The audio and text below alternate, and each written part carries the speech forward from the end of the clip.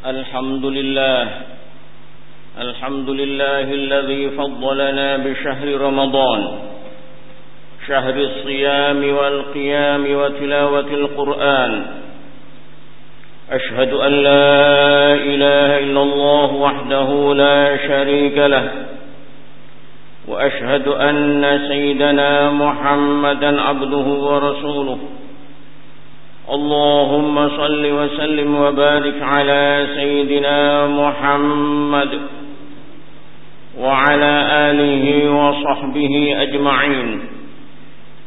أما بعد، فيا معاشر المسلمين، اتقوا الله وأطيعوه، واعلموا أن شهر رمضان شهر البركات، شهر العبادات، شهر إجابة الدعوات، شهر إقالة العثرات، شهر مضاعفة الحسنات، شهر لا يعادله سواه من الأوقات، فأقبلوا فيه بجد واجتهاد لعلكم تتقون. Kaum muslimin rahimakumullah, Allah Azza wa Jalla selalu mengingatkan kita agar kita senantiasa bertakwa dan patuh kepadanya. Bahkan tidak sedikit Allah menyindir umat manusia ini dengan makhluk-makhluk di sekitar kita. Di antaranya Allah Subhanahu wa taala berfirman, "Lau anzalna hadzal Qur'ana 'ala jabalin la ra'aitahu khashi'an mutasaddian min khasyatillah. Wa tilkal amthalu nadribuha lin-nasi la'allahum yatafakkarun." Seandainya aku turunkan Al-Quran ini sebagai amanat pada gunung, niscaya engkau lihat Muhammad, gunung itu khusyuk, pecah-pecah karena takut kepada Allah. Gambaran-gambaran dan percontohan itu kami buat untuk sekalian umat manusia agar mereka mau berpikir. Saudaraku yang berbahagia, Imam Ghazali radhiyallahu anhu berkata, pada diri manusia ada nafsu syaitaniyah dan syahwat bahimiyah. Jiwa setan adalah bersifat sombong, hasud, bangga, egois, dan kegila-gilaan, sampai-sampai tidak kenal dirinya, siapa aku. Dan syahwat bahimiyah, jiwa kebinatangan, adalah sifat manusia seperti hobi makan, minum, tidur, seks, dan lain-lain. Alhasil, yang ada di benaknya hanya harta, hanya hartawan, yakni harta, tahta, dan wanita. Sehingga gontok-gontokan, saling menjatuhkan, membabi buta hanya untuk mencapai ambisinya. Semua itu adalah berkekuatan dahsyat pada diri manusia. Imam Busiri radhiyallahu anhu berkata, "Man li bi raddi jimahim min ghawayatiha kama yuraddu jimahul khayli bil nujumi."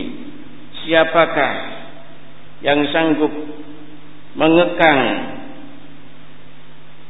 nafsuku dari berontaknya, sebagaimana dapat dikekang kuda-kuda itu dari berontaknya dengan kendali-kendali. Nafsu dan syahwat hanya dapat ditaklukkan dengan berpuasa. Berpuasa yang hakiki, Setelah menjadi lemah, maka dapat dicetak menjadi nafsu mutmainnah, jiwa yang tenang stabil di jalan Allah, dan menjadi syahwat malakiyah, syahwat malaikat, hobi malaikat, yaitu nikmat beribadah di hadapan Tuhannya. Hingga manusia yang dapat menaklukkan keduanya, dia akan menjadi manusia seutuhnya, iman dan takwa, penuh dengan kasih sayang, solidaritas dan toleransi. Untuk itulah Allah Azza wa Jal menyindir kita sekali lagi dengan binatang-binatang yang hanya punya perasaan, tidak punya akal, akan tetapi mereka serius mujahadah untuk mencapai cita-cita tinggi menjadi makhluk mulia. Ular berpuasa 3 bulan tidak makan, tidak minum, sampai terkelupas kulitnya. Dia setelah itu menjadi muda lagi, sehat, prima dan gagah perkasa. Rayap hanya merayap di tanah, namun tidak mau kalah. Dia berpuasa berbulan-bulan, akhirnya menjadi laron yang bisa terbang di angkasa. Setelah itu mereka siap mati setelah mencapai cita-citanya. Kata yang hanya hidup di lumpur, bertapa, tidak makan, tidak minum, tidak tidur, sampai badannya putih tanpa darah. Akan tetapi akhirnya dia menjadi kelelawar yang terbang dari pohon ke pohon, tidak mau menjadi makhluk jahat lagi yang selalu memangsa binatang hidup, tetapi justru dia menikmati buah-buahan manis dan dengan indera penciuman yang sensitif, sehingga dapat membedakan buah yang matang dan yang masih mentah. Bahkan ulat, makhluk yang paling menjijikkan itu, setelah merasa cukup dewasa, dia juga mujahadah membuat rumah kepompong untuk mengubur dirinya dari makanan, minuman, dan menutup seluruh inderanya. Akhirnya menjadi kupu-kupu yang indah mempesona, hidup di taman bunga, bagaikan surga sebagai lambang kehidupan makmur sejahtera dengan damai, toleransi dan harmonis di sana. Lalu kita pulang kembali ke alam manusia, makhluk yang berakal, yang dimuliakan dan diberi kelebihan banyak oleh Allah Subhanahu wa taala, melebihi makhluk-makhluk lain.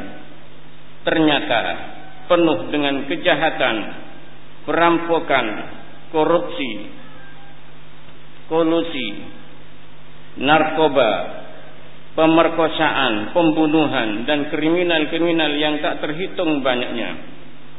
Tidakkah kita umat manusia itu malu kepada Allah, malu kepada Rasulullah, dan tidaklah kita iri kepada binatang-binatang yang hina itu? Ternyata manusia jauh lebih hina daripada mereka semua. Barangkali itulah firman Allah, innahu kana zaluman jahula. Memang manusia itu benar-benar makhluk yang sangat zalim, sangat jahil. Kaum muslimin rahimakumullah, para ulama dan para wali, mereka lah yang tergugah mengambil pelajaran dari binatang-binatang yang mau mujahadah berpuasa betul-betul itu. Mereka mujahadah lahir batin hingga mereka akhirnya menjadi manusia super, lebih mulia daripada malaikat. Jasad mereka di bumi, namun rohani mereka terbang, refreshing di alam malakut, bincang-bincang dengan Allah, dialog dengan para malaikat dan para nabi. Imam Abdul Hasan Asy-Syadzili radhiyallahu an berkata, sejak 30 tahun lalu Allah selalu bersama aku. Seandainya dia hilang dariku sekejap saja, maka tidak aku anggap diriku sebagai orang Islam. Demikianlah juga Imam Abul Hasan Al-Mursi radhiyallahu anhu. Ada orang minta kepada beliau agar mengulurkan tangannya untuk berjabat tangan, karena beliau banyak berjabat tangan dengan orang-orang soleh. Maka beliau bersumpah, wallahi, aku hanya gunakan tanganku ini berjabat tangan dengan Rasulullah sallallahu alaihi wasallam. Demikian pula Sultanul Awliya Syekh Abdul Qadir Al-Jilani radhiyallahu anhu. Beliau tidak makan makanan yang dihidangkan di hadapannya, minuman yang ada di hadapannya, kecuali dapat perintah dari Allah Subhanahu wa taala. Ya Abdul Qadir, bihaqqi 'alaika kul, bihaqqi 'alaika ashrab. Demi hakku atasmu wahai Abdul Qadir, makanlah makanan itu, minumlah minuman itu. Demikianlah mereka yang lain, mereka yang jasmani manusia tapi rohani malaikat. Itulah di antara hikmah puasa. Semoga kita mendapatkan barakah dan syafaat dari mereka. Semoga kita di penghujung Ramadan ini mendapatkan dan meraih hikmah puasa, sehingga kita keluar dari Ramadan ini bersih batin kita seperti baru lahir. Mudah-mudahan tetap kita iman Islam. Bila kita sampai pada ajal, mudah-mudahan husnul khatimah, mendapat ampunan dari Allah, mendapat syafaat dari Rasulullah, berkumpul dengan mereka para wali dan kekasih Allah. A'udzubillahi minasyaitonir rajim. Wa inni laghaffarun liman taba wa amana wa 'amila shalihan tsumma ihtada.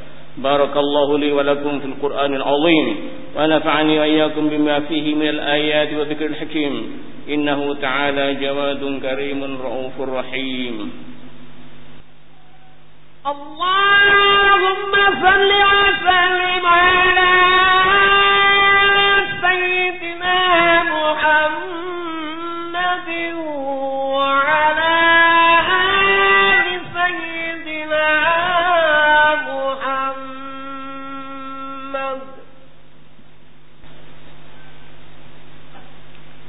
Alhamdulillahi hamdan kama amara. وأشهد أن لا إله إلا الله وحده لا شريك له إرغاما لمن جحد به وكفر وأشهد أن سيدنا محمدا عبده ورسوله سيد الخلائق والبشر اللهم صل وسلم على سيدنا محمد وعلى آله وصحبه ما اتصلت عين بنظر وأذن بخبر أما بعد فيا أيها الناس اتقوا الله تعالى وذروا الفواحش ما ظهر وما بطن واعلموا أن الله أمركم بأمر بدأ فيه بنفسه وثنى بملائكة قدسه فقال تعالى ولم يزل قائلا عليما إن الله وملائكته يصلون على النبي يا أيها الذين آمنوا صلوا عليه وسلموا تسليما اللهم صل وسلم وبارك على سيدنا محمد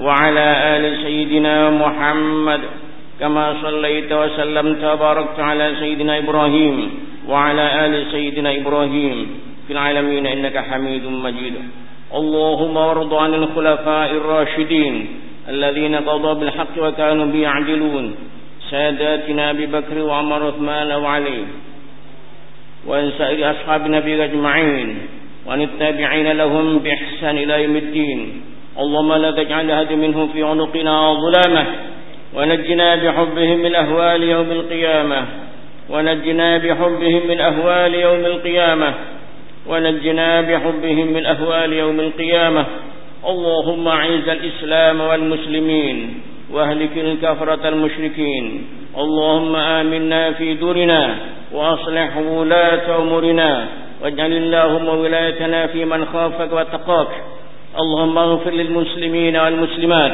والمؤمنين والمؤمنات الأحياء منهم والأموات برحمتك يا واهب العطيات اللهم ادفع عنا الغلاء والوباء والربا والزنا والزلازل والمحن وسوء الفتن ما ظهر منها ما بطن عن بلدنا هذا خاصة وعن سائر بلاد المسلمين عامة يا رب العالمين. ربنا آتنا في الدنيا حسنة وفي الآخرة حسنة وقنا عذاب النار. عباد الله، إن الله يأمر بالعدل والإحسان وإيتاء ذي القربى وينهى عن الفحشاء والمنكر والبغي يعظكم لعلكم تذكرون. فاذكروا الله العظيم يذكركم واشكروه على نعمه يزدكم واسألوه من فضله يعطكم ولذكر الله أكبر.